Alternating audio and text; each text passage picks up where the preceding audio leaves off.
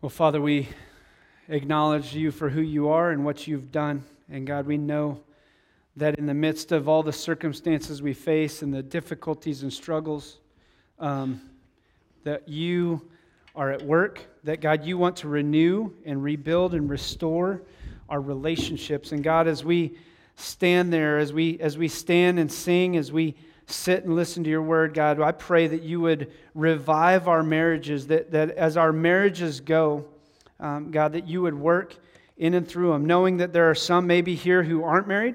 There are some here who are married and maybe going through struggles, and really maybe there are some here who are just loving life and having a great marriage season right now. So God, we pray that you would restore and rebuild our marriages, that God, we would understand that these marriages reflect our relationship with you and what you have done. It's in Jesus' name I pray. Amen. Hey, if you have your Bibles, turn to Proverbs chapter 5. Proverbs chapter 5. And as you do, turn to Proverbs chapter 5. I'm going to give you a heads up just in case. Do I see any kids? Any kids? Any kids? Okay, all right. We're kind of going into a PG-13 version of a sermon, all right? So I'm going to warn you, because this is no holds barred. My son's back there holding the thumbs up. He's like, yeah! All right? So, all right. Proverbs chapter 5, and we're going to be starting in verse 15, but I'm going to read actually we're going to be focusing on verse 15 through 23, but I'm going to read all of chapter 5 to kind of give you an idea of what's taking place. This is a father writing to his son, and he says, "My son, pay attention to my wisdom. Listen well to my words of insight, that you may maintain, listen, discretion, and your lips may preserve knowledge. For the lips of an adulteress drip with honey, and her speech is smoother than oil. But in the end she is bitter as gall, sharp as a double-edged sword. Her feet go down to death. Her steps lead straight to the grave. She gives no thought to the way of life. Her paths are crooked, but she knows it not. Now then, my son, listen to me. Do not turn aside from what I say. Keep to a path far from her. Do not go near the door of her house, lest you give your best strength to others and your years to one who is cruel. Lest strangers feast on your wealth and your toil enrich another man's house. At the end of your life you will groan when your flesh and body are spent. You will say, how I hated discipline, how my heart spurned correction. I would not obey my teachers or listen to my instructors. I have come to the brink of utter ruin in the midst of the whole assembly." And I want to stop there real quick, give you an idea of what's taking place. This father is warning his son against the way of an adulterous woman. Now, for those of you who are men, you're thinking, heck yeah, it's talking all about the women, and I'm not worried about it. No, that's not the reality of what's going on whatsoever. The reality is the father is warning what happens when you chase after something that is not yours. When you chase after something that is in a beautiful picture, something that is unbiblical, because you are now chasing after a person to fulfill a need or a desire, while a physical desire is an understanding. It is that thing that is going to lead you astray. And so he's warning warning his son about the dangers of chasing after sexual temptation outside the bounds of marriage. Do you get that picture? You got it? You understand it? I want you to see what's taking place. And he's literally saying that there are going to be problems, that later on in life you're going to have some massive issues because you chased after that person, or you chased after those people, things like that, all right? So as we do that, now we're going to jump into chapter 5, verse 15. It says, "Drink water from your own cistern, running water from your own well. Should your spring overflow in the streets, your streams of water in the public squares?" And everybody's going, huh? What's this got to do with what we're talking about? Good, great. I'm glad you asked, because we're going to get into that. Look at verse 17. "Let them be yours alone, never to be shared with strangers. May your fountain be blessed. May you rejoice in the wife of your youth. A loving doe, a graceful deer, may her breast satisfy you always. May you ever be captivated by her love. Why be captivated, my son, by an adulteress? Why embrace the bosom of another man's wife? For a man's ways are in full view of the Lord, and he examines all his paths.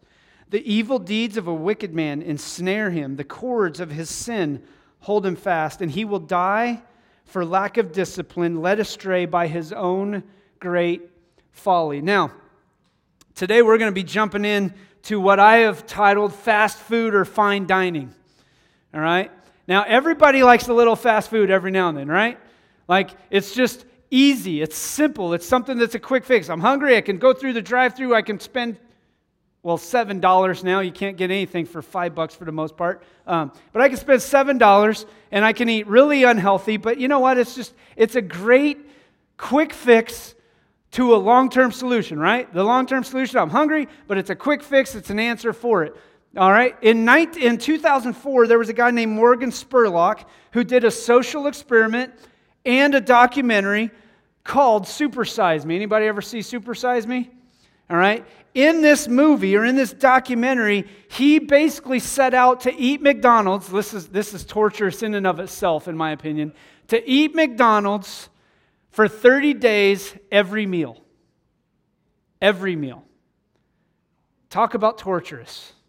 That would drive me nuts. It's torturous. Matter of fact, I went and had lunch with Brooklyn on Friday. Was it Friday? Yeah, Friday. And she said, Dad, up at school, she said, Dad, will you bring me McDonald's? And I was like, oh. Like, serious? Like, I could never eat McDonald's again. Matter of fact, I used to love McDonald's fries. But they've changed the grease. They taste funny now. They don't taste the same. So, when she said, will you bring McDonald's? I was like, oh. And so Friday night, we went out on a date night, and I was starving.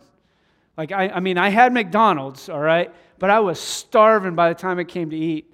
And I was like, man, I don't know why I'm so hungry. And Sarah goes, I do. You ate McDonald's. It was a quick fix that doesn't even hold you over for a long period of time. But Morgan Spurlock set out to do this and show what would happen as a result of him eating McDonald's every day for a month, for every meal. He couldn't eat anything else. He would only supersize if they offered him the supersize meal. Otherwise, he just ate everything. And he had to eat everything off the menu at some point. And what resulted was an unhealthy characteristic, and in the process, his weight skyrocketed, his energy levels plummeted, and he experienced all sorts of unexpected and terrifying side effects. He went into the doctor, and the doctor talked about his elevated heart rate, elevated cholesterol. It took him, listen, he gained 26 pounds. It took him a year and 4 months to get back down to the weight he was beforehand. And even then, he still experienced multiple side effects as a result of what took place with him eating McDonald's day in and day out for 30 straight days. And while we sit there and look at that, I want to challenge you with this. I believe wholeheartedly that what's taking place in culture and in society when it comes to relationships, specifically involving physical sex, that is exactly what most people are settling for. We settle for a quick fix to a long-term problem. We settle for what feels good at the time, what really causes problems down the road, both in your future marriage or even in your life now. If you're single, these should be standards with which you now live. If you're married, I want you to understand that married life and sex within marriage is something that God intended from the get-go and intended to be great. Sarah and I have gone out to Jay Gilbert's. Anybody been to Jay Gilbert's? Yeah, by far the best place I've ever eaten in my life. Literally. Literally. But the thing about Jay Gilbert's is, when we've gone in there, it is a 4-course meal.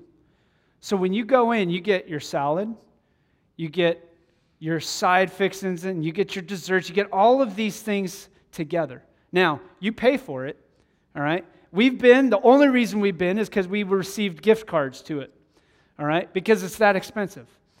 But the question is this: would you rather have a good home-cooked meal or even fine dining, or would you rather have fast food? And I want you to put that in perspective to your relationships. Because even in the midst, I'm not just talking the sexual aspect, but in the midst of most relationships, we settle for the fast food mentality rather than the fine dining. We don't invest time cooking and getting things developed. We go for the quick fix. We don't do the selection at the grocery store and pick out nice, cuts of meat and good chicken. A lot of times we'd rather settle for the fast food fix in the marriage relationship. And I believe that what Proverbs lays out here in verses 15 through 23 is for us to understand that we don't settle for the fast food fix, but we go for the fine dining experience. And so in today's culture, we live in a world of quick satisfaction, and we think about, well, I'll just worry about the consequences later. And what I want you to understand is this. I believe that the point of Proverbs, this section of Proverbs even as well, is to desire wisdom and to behave wisely.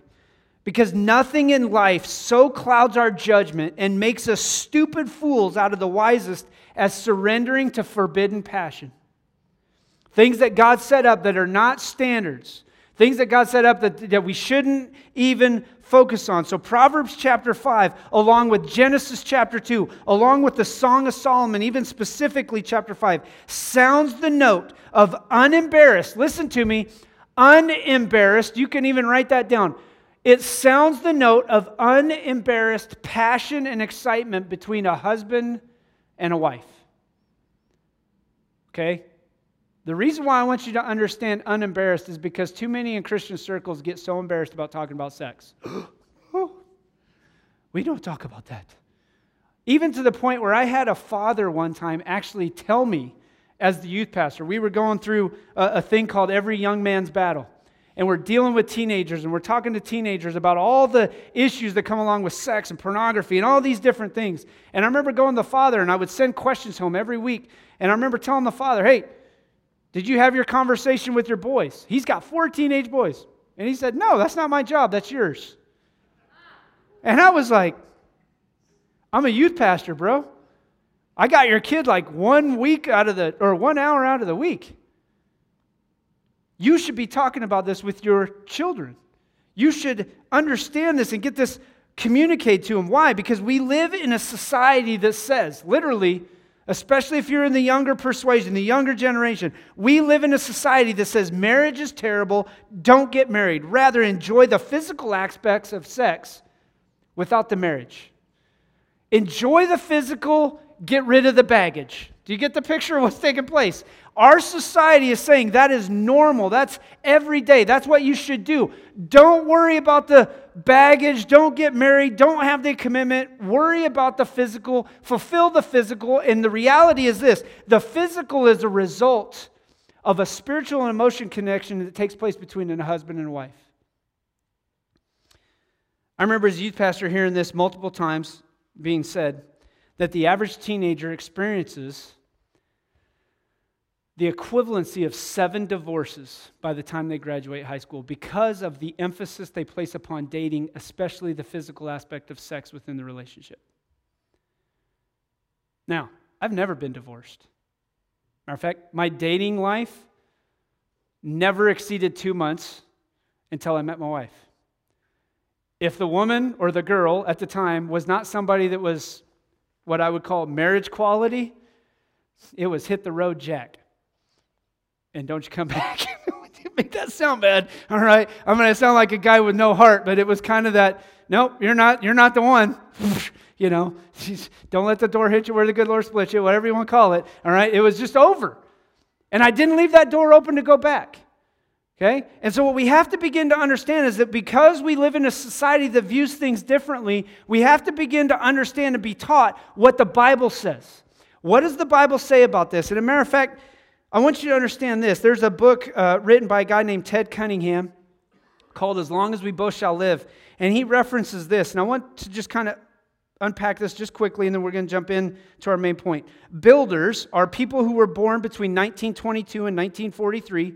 They stay married, they worked through issues, they worked hard, and their idea to the kids was, I didn't have it, you don't need it.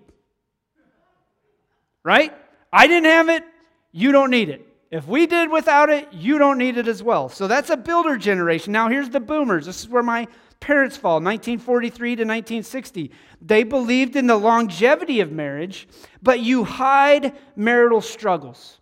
In other words, don't deal with the truth, just hide the problems. Work long, be successful. Their mentality was, I didn't have it, but I'm going to make sure you get it. Why? Because I didn't have it. So we're going to love you and get you what you need or what we didn't have. The busters, this is me, all right? 1960 to 1980, my wife as well, barely, all right? Give marriage a shot. Divorce is an option. Work only as much as necessary. Be great parents, but okay lovers. And to the kids, I didn't have it, but I'm going to get you everything. Now, here's the millennials. Millennials currently, right now, is really anybody born after 1980. There's kind of a broad expanse. Millennials have a different viewpoint on a lot of things. But they have the viewpoint of this, that you delay marriage. You wait for compatibility in a soulmate. You work smarter, not harder. They have access to information at the touch of a button.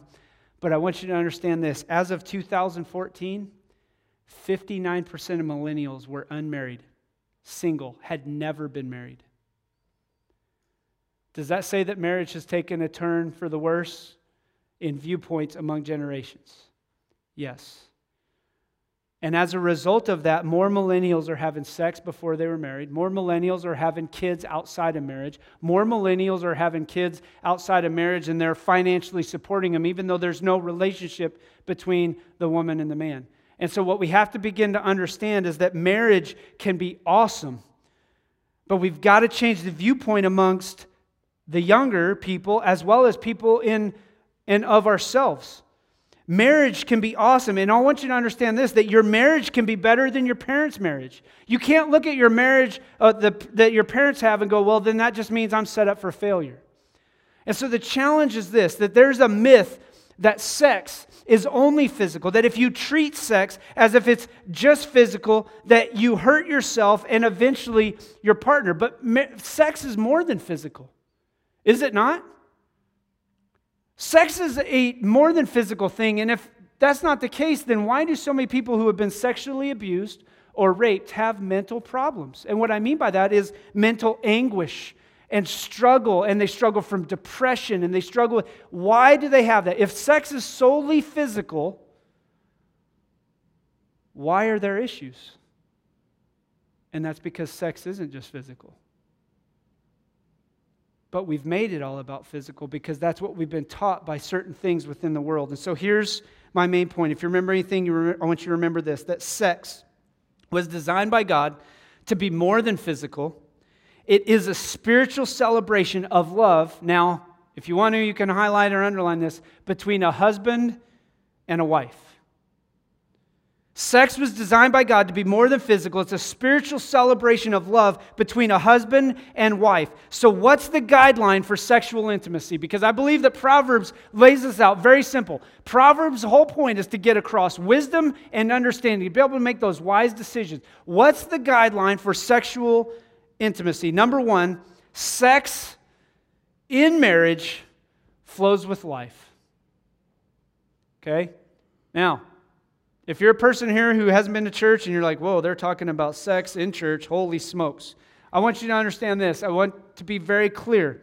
Sex in marriage flows with life. Listen to what verse 15 says. Drink water from your own cistern, running water from your own what? What? Well. Why is it saying that? See, water in chapter 5 of Proverbs, along with Song of Solomon, stands for literally quenching one's sexual thirst. Did you know that? Go read Song of Solomon, chapter 5. It stands for quenching one's own sexual thirst. And so there's this idea, but I want you to understand what water means. Water was what? In that time frame, water was a valuable, prized possession in a climate where water was scarce. And what I want to paint this picture is this, that I believe that God knows this wholeheartedly, that God created sex, God made it to be taking place within the context of a husband and wife, and as a result, God knows that sex within a married relationship is a valued and scarce resource. But I also want you to see this. It's a refreshing, life-giving resource, is it not? Water represents life. And what I'll even venture to say is this, that as the marriage relationship goes, so goes the sex within the marriage relationship.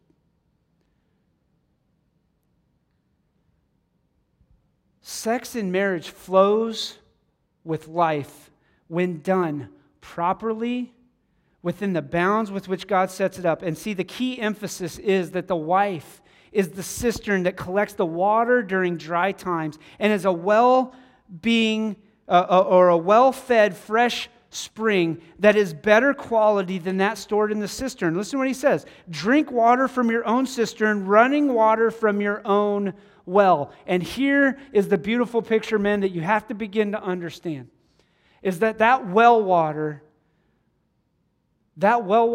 from the spring of your wife is life-giving. And it brings together a husband and wife together in a unique situation that nothing else can. And outside of the bounds of marriage, nothing else will. Because otherwise, it's all just merely physical. See, there are dry times in marriage, are there not? Anybody would say, man, ours is just, there are dry times in marriage, right? There are difficult times, there are difficult seasons, and I'm not talking from a sexual aspect even. I'm just talking about dry times. When the going gets tough and you feel like, oh my gosh, we're just walking through the motions, right? He hasn't said, I love you. She hasn't done this. And we start to bicker and complain and go back and forth. There's this dry time. And during dry times, guess what the only thing is that sustains you? The love you have for each other. Physical things are going to fail. I mean, all you got to do is look at the body. You begin to fail, right? You might have been ripped before, 6'2", 240, had a six-pack, I don't know. And now you don't have a six-pack. Now you don't have any pack. Now you got a beach ball sitting in your drawers. I don't know what it is. All right, you got problems, right? It's hanging down. It's like, oh my gosh, where did this thing come from? I got a tire around my belly. Physical things begin to fail. But the love you have for each other shouldn't, because it's unconditional. And so sex in marriage flows with life. And I want you to get this picture because it creates a picture as cool refreshment for the hot desires which are met by drinking or lovemaking. That is literally what he's laying out. A cool refreshment for the desires that take place between a husband and a wife. And they're only met by lovemaking. Number 2, what's the guideline for sexual intimacy? Sex must not be shared with others. Now, for those of you who are married and you would say, well, I've never had an affair on my wife, that's great. That's grand. That's awesome. I want to ask you, what are you sharing, though? What have you allowed to creep into your marriage relationship that may be hindering? Maybe it's pornography. Maybe it's not pornography. Maybe it's just movies that you know you shouldn't be watching, but you watch them because you know that there's women in a certain dress doing certain things that you know shouldn't be happening. Listen to what happens. It says it should not be shared with others. Look at verse 16 and 17. Should your springs overflow in the streets, your streams of water in the public squares? This is talking to the husband, not the wife. In other words, he's saying, hey, don't you go running around being some jackwagon idiot who's going to go around and do whatever the heck you want. Your stream should not be flowing out in the public square. In other words, you don't share that with anybody else, including a movie, a magazine, or an internet thing that's going on. Sex is meant to be between the husband and the wife. The man should not take his love and desire to anyone else by going out in the street. What this is literally communicating is you don't go out to the prostitutes who are out in the street. You're going to stay with your wife. The wife of your youth that it gets to here in just a second. And so sex is not to be shared, must not be shared with other people. Verse 17 literally means that the man should never be willing to share his woman with anybody else. Let them be yours alone, never to be shared with strangers. And likewise, it's not just sharing my woman with or my wife with somebody else, it's sharing yourself with anybody else. And the question is this today, from a purity standpoint, from a holiness standpoint, men, because I've read statistics, anywhere from 70 to 87% of men struggle with pornography in some way, shape, or form, especially younger ones who have it so easily accessible on their phone. But I want to challenge you with this.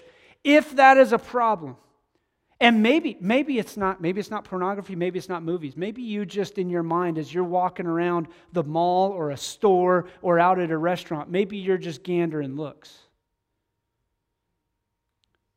Maybe it's a coworker who was wearing something she shouldn't most likely be wearing, but that's not her problem when you just constantly stare at her. You have to learn discipline to look away. Sex is not to be shared with other people. And so literally what he's painting, if you remember in the first couple verses of chapter 5, that adultery is honey that goes bitter, but your wife is water that stays sweet. Now, I put this into perspective for me when we were running, training for the Kansas City Marathon, half marathon. My wife told me about this stuff called goo packets. All right, they're supposed to give you energy and excitement, like just give you that boost that you need to kind of fill that void. And so she gave me one of these goo packets. Oh my gosh, about hurled if I would have had anything in my body that day, it would have been out. And the bad thing was, number one, it tasted bad, but then it like coated my mouth in this sugary, slimy, bitter, gross, and I could not get, I'm like taking the water, just, I'm trying, and the guy I'm running with is like, what's wrong? I'm like, dude, man, I can't, like my mouth is so sticky, I can't hardly breathe. I'm just spitting it constantly, and I never ate a goo pack again, and I won't ever eat a goo pack again because it was gross. I wouldn't eat that even if I had a gallon of water sitting next to me. It's like, but that's what the idea of an adulterous woman is. It's honey at first that turns bitter. Go home and take some honey, mix it with some vinegar. Actually put like 3 parts vinegar to 1 part honey. That's an adulterous woman. That's what happens when you hook up with somebody outside of marriage, including, listen to me, including a fling on the internet or on your phone with pornography. You're literally feeding this fix inside of you that leads to bitterness. And here's what happens in the marriage relationship. When you allow pornography to become that fix, or you allow those addictions to sexual things through movies and stuff to become the fix, you know what you begin to do on your wife? You begin to place those expectations. And guess what that does in the marriage? Because those are unhealthy expectations. Those unhealthy expectations begin to be played out in the marriage, and you start to think, well, my wife should be doing things like this. When that's not even healthy in the first place. Why? Because sex is not to be shared with others, but it's a private thing that you work in. And my wife even gave me this last week, and I had to throw it in because I thought it was brilliant, and she wrote it down. Sex outside of marriage is because you love yourself, whereas sex inside of marriage is because you love each other. If you take part in sexual activity outside of a marriage relationship, it's because you're in it for you. As a matter of fact, if you're single and you have somebody saying, hey, if you love me, you're going to sleep with me, say, nah, bro. You ain't committed. Ain't going to happen. That's the way it's got to go. And I'm just going to be point blank because that's the way I dealt with teenagers. You got to deal with this stuff head on. Sex must not be shared with others. And we've got to get that through our thick skull, including Christians. And I mentioned this downstairs to some of us. A lot of times people in church will go, oh, well, yeah, homosexuality is wrong. But hey, at least they're living with somebody that they love. Oh. Please, I want you to understand this. Sex is this is number 3. Sex is a beautiful celebration within proper boundaries. And so look at verse 18. Oh, this is the favorite part. May your fountain be what? Did you just get what that said? May your fountain be blessed. Remember what the spring is. What is the spring? It's this idea of water coming out, water breathing life. Water fulfills a sexual what? Desire. May your fountain be blessed. In other words, may the relationship that you have with your wife or with your husband sexually be a blessing. That as the two come together in worship through a sexual encounter, that it would be blessed. And listen, may you rejoice in the wife of your youth. See, this passage focuses on sexual pleasure in marriage and romance. Matter of fact, I'm going to read this quote. There's a guy named Paul David Tripp who speaks. He's an older pastor, and he wrote this, but I'm going to change it just a little bit. This is what he says: romance is never the cause of a good marriage. Romance is the result of a good marriage. And if you look to romance to form for you a good marriage, you're going to be anxious, discouraged, disappointed, freaked out, and ultimately hopeless. In other words, if you look to romance as the thing that's going to cause your good marriage, you're going to have problems. But I changed it to this: sex is never the cause of a good marriage. Sex is the result of a good marriage. Do you get that picture? A lot of people want to have the sex and go, man, the sex is great, so the marriage is going to be good. When the reality is, the relationship is good, the love is good, Christ is first and foremost. As a result, because we love each other, the sex is great. That is the different thing, because sex is not the cause of a good marriage. Sex is the result of a good marriage. Do you see how we get things kind of backwards? How we try and fulfill a desire or a need because of those things. And so the command, listen what he's saying. It's literally a command, all right? The command to rejoice in the wife of your youth implies negatively that the man should never have sexual relationships with anybody else other than his wife. And all of this, everything that's going on here, will affect your marriage relationship. If you are carrying it out in public and talking with people about it in public, your marriage is going to suffer. If you look at pornography, your marriage is going to suffer. Why? Because all of that brings emotional, spiritual, physical, as well as sexual problems into the marriage. But positively, listen, positively, that marriage should increase sexual joy and fulfillment, because sex brings about a satisfaction and enjoyment together when the couple is married. And so I say this: if your sex life is stale, your marriage is stale, because sex is a result of a good marriage. Sex should not set the temperature in the marriage, but rather what's going on in your marriage relationship sets the temperature with which your sexual life takes part in. Do you get that picture?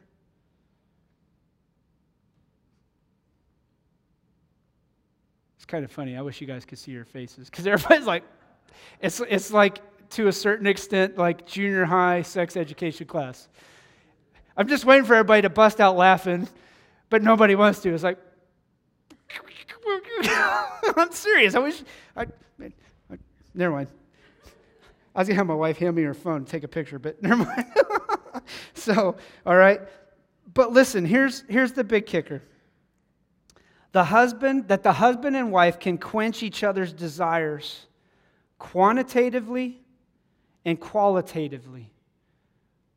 And that's a discussion that has to take place between a husband and wife. So I'm not going to come up here and we're not going to talk about all that. But you have to learn that there is a time to abstain for holiness and for prayer.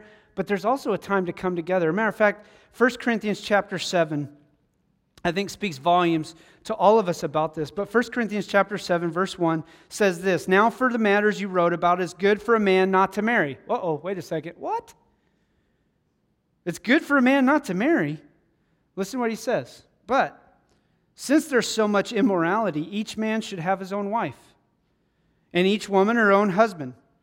And I hope you understand why we stand where we stand on the issue of homosexuality, because we believe biblically." Now, I don't look at homosexual sin any different than somebody when they're living outside the bounds of marriage, all right, with that issue. So listen, This is not a Brian preference. This is just a biblical truth. Since there is so much immorality, each man should have his own wife, each woman her own husband. The husband should fulfill his marital duty to his wife, and likewise the wife to her husband. The wife's body does not belong to her alone, but also to her husband. In the same way, the husband's body does not belong to him alone, but also to his wife. You get that picture too, men? Every time you access pornography, you flirt with another woman, you are violating the very principle with which your body doesn't belong to you. Your body belongs to your wife just as much as it belongs to you. Remember that. So think about that. Do not deprive each other, except by mutual consent and for a time, so that you may devote yourselves to prayer. Then come together again so that Satan will not tempt you because of your lack of self-control. And here's one of those things I want to challenge you women as well. Because I've heard of women doing this. It's like, I'm going to withhold any sort of sexual activity until you get your act straight, all right? And until you really start to act the way I want you to do it. In other words, once you start showing me love, I'm going to completely withhold any sort of sexual activity. Now, I believe that there are issues on the man's side with that, all right? Let me clarify. But for you to hold it out as a reward is no different than what happens with a dog. That dog will eventually run to another source of food if you withhold food because it's not doing what you say. And so we have to begin to understand the mutual consent coming to a point where we say, look, we know that at this point we focus on prayer, but then you come back together. Why? So that you will not be given into the temptation of what Satan is going to do to mislead or abuse your husband. All right? So wives, don't set out to captivate your husband through slavery to that issue, but rather set out to captivate your husband with your love, with the love that you have for him. Or don't use sex literally as a reward system, but rather use it as a system where you come together, celebrating that beauty. And husbands, I want to challenge you with this as we kind of wrap up. Do you let your wife know that you're captivated by her? Because listen to what he says. A loving doe, a graceful deer, may her breast satisfy you always. May you ever be captivated by her love. And I want to communicate this picture to get this across. This idea of captivated literally means intoxicated, enamored, charmed, fascinated, simply by her love for you. Do you let her know that? Do you let her know that you are intoxicated? I mean, think about that. I'm drunk. I mean, isn't there a song out there, I'm drunk on your love? Isn't that some? I was thinking I heard it one day. I was like, oh my gosh, what the heck is this? But it's that idea that you are intoxicated with the love of your wife. Do you communicate that? And the last thing, number 4, what are the guidelines for the sexual intimacy? Sex carries consequences when done incorrectly. Listen to what he says in verses 21 and following. For a man's ways are in full view of the Lord, and he examines all his paths. The evil deeds of a wicked man ensnare him, and the cords of his sin hold him fast. He will die for lack of discipline, led astray by his own great folly. And so the desire or the dire consequences of what takes place should motivate you to avoid it. And what I want to challenge you with is this. There are 4 reasons I believe that we need to avoid sexual sin. All right? Or sin in general. Number 1 is this, that God sees man's ways. That means he sees what? Everything. If God sees everything, then everything I do, God sees. That's pretty self-explanatory, isn't it? All right? But he's laying this out. For a man's ways are in full view of the Lord. So why should I not give in to the sexual desires that take place? Why? Because God sees it. And listen, God calls us. Matter of fact, he says it in 1 Peter that we are to be a royal priesthood, a holy nation, set apart. Matter of fact, if you go back to 1 Corinthians chapter 6, it says to flee from sexual immorality. Why? Because all the other sins a man commits are outside his body, but the one he commits sexually is in his body. And remember, your body is not yours. When you put your faith and trust in Christ, you are no longer yours. You were bought at a price. Who are you? You are Jesus. Your body is not yours. We present our bodies as living sacrifices, holy and pleasing to God. So listen, number one was God sees a man's ways. Number two, why should we not participate in that? Because God examines our conduct. And I just told you that 1 Corinthians chapter 6, flee from sexual immorality. That's the role that you should take. So husbands or men in general, are you fleeing from the sexually immoral things that are around you? Or do you run to them? Because I'm telling you, I'm most likely guaranteeing that this is probably evident in somebody's life here today. And what I mean by that is, whether it's pornography or sex outside of marriage, it is something that takes place that drives us, and once it catches on. As a matter of fact, I heard the statistic at one point that sex or the sexual addiction as a result of pornography is actually 7 times more addicting than the most potent drug that you can be addicted to. You get that? 7 times more addicting. We have addictive therapy sessions for people who are hooked on alcohol and drugs, and we do have sexual addiction things as well. But it's 7 times more addictive because of the natural chemical the brain releases as a result of seeing things. Ladies, this is why I think it's valuable and vitally important that you watch how you dress, what you do, what you say, things like that. Because, listen, a man, and you may think we're weird, does not think like you. And all the men said, amen. Because it's the way God created us. But I want you to understand what takes place and why you have to be on your guard as well. Number 3, why or what are the consequences? What are 4 reasons we should avoid sexual sin? Number 3, because sin ensnares us and ties a person down. Listen to what he says. The evil deeds of a wicked man ensnare him. The cords of sin hold him fast. I want you to think about being tied to something and not being able to move, being bound to that, because that's literally what carries out with this idea of sin. And here's the big picture that I want you to see. That sin is the same sin for which Jesus died for. While we were yet sinners, Christ died for us. But listen, that sin is not a crutch with which to live and say, well, you know what, I've always had this problem, so I'm always just going to continue to have it. No. God never accepts that standard to say, oh, okay, I'm just going to put up with it. God died on the cross to pay for your sins, to cleanse you of all unrighteousness, to be the crutch with which you lean on when you are weak, to be the one that you go to when you struggle with that temptation. And so why do we run from the sin? Why do we run from that sexual sin? Because it's going to tie you down. It's going to bog you down. And then the last thing, why do I run from it? Because death is the expected result of sexual immorality. Listen to this. He will die for lack of discipline, led astray by his own great folly. Your marriage will die if you feed it constantly through pornography, through sexual addiction, through movies, through expecting your wife to live up to the very pornographic things that you watch, the things you access. Your marriage will die.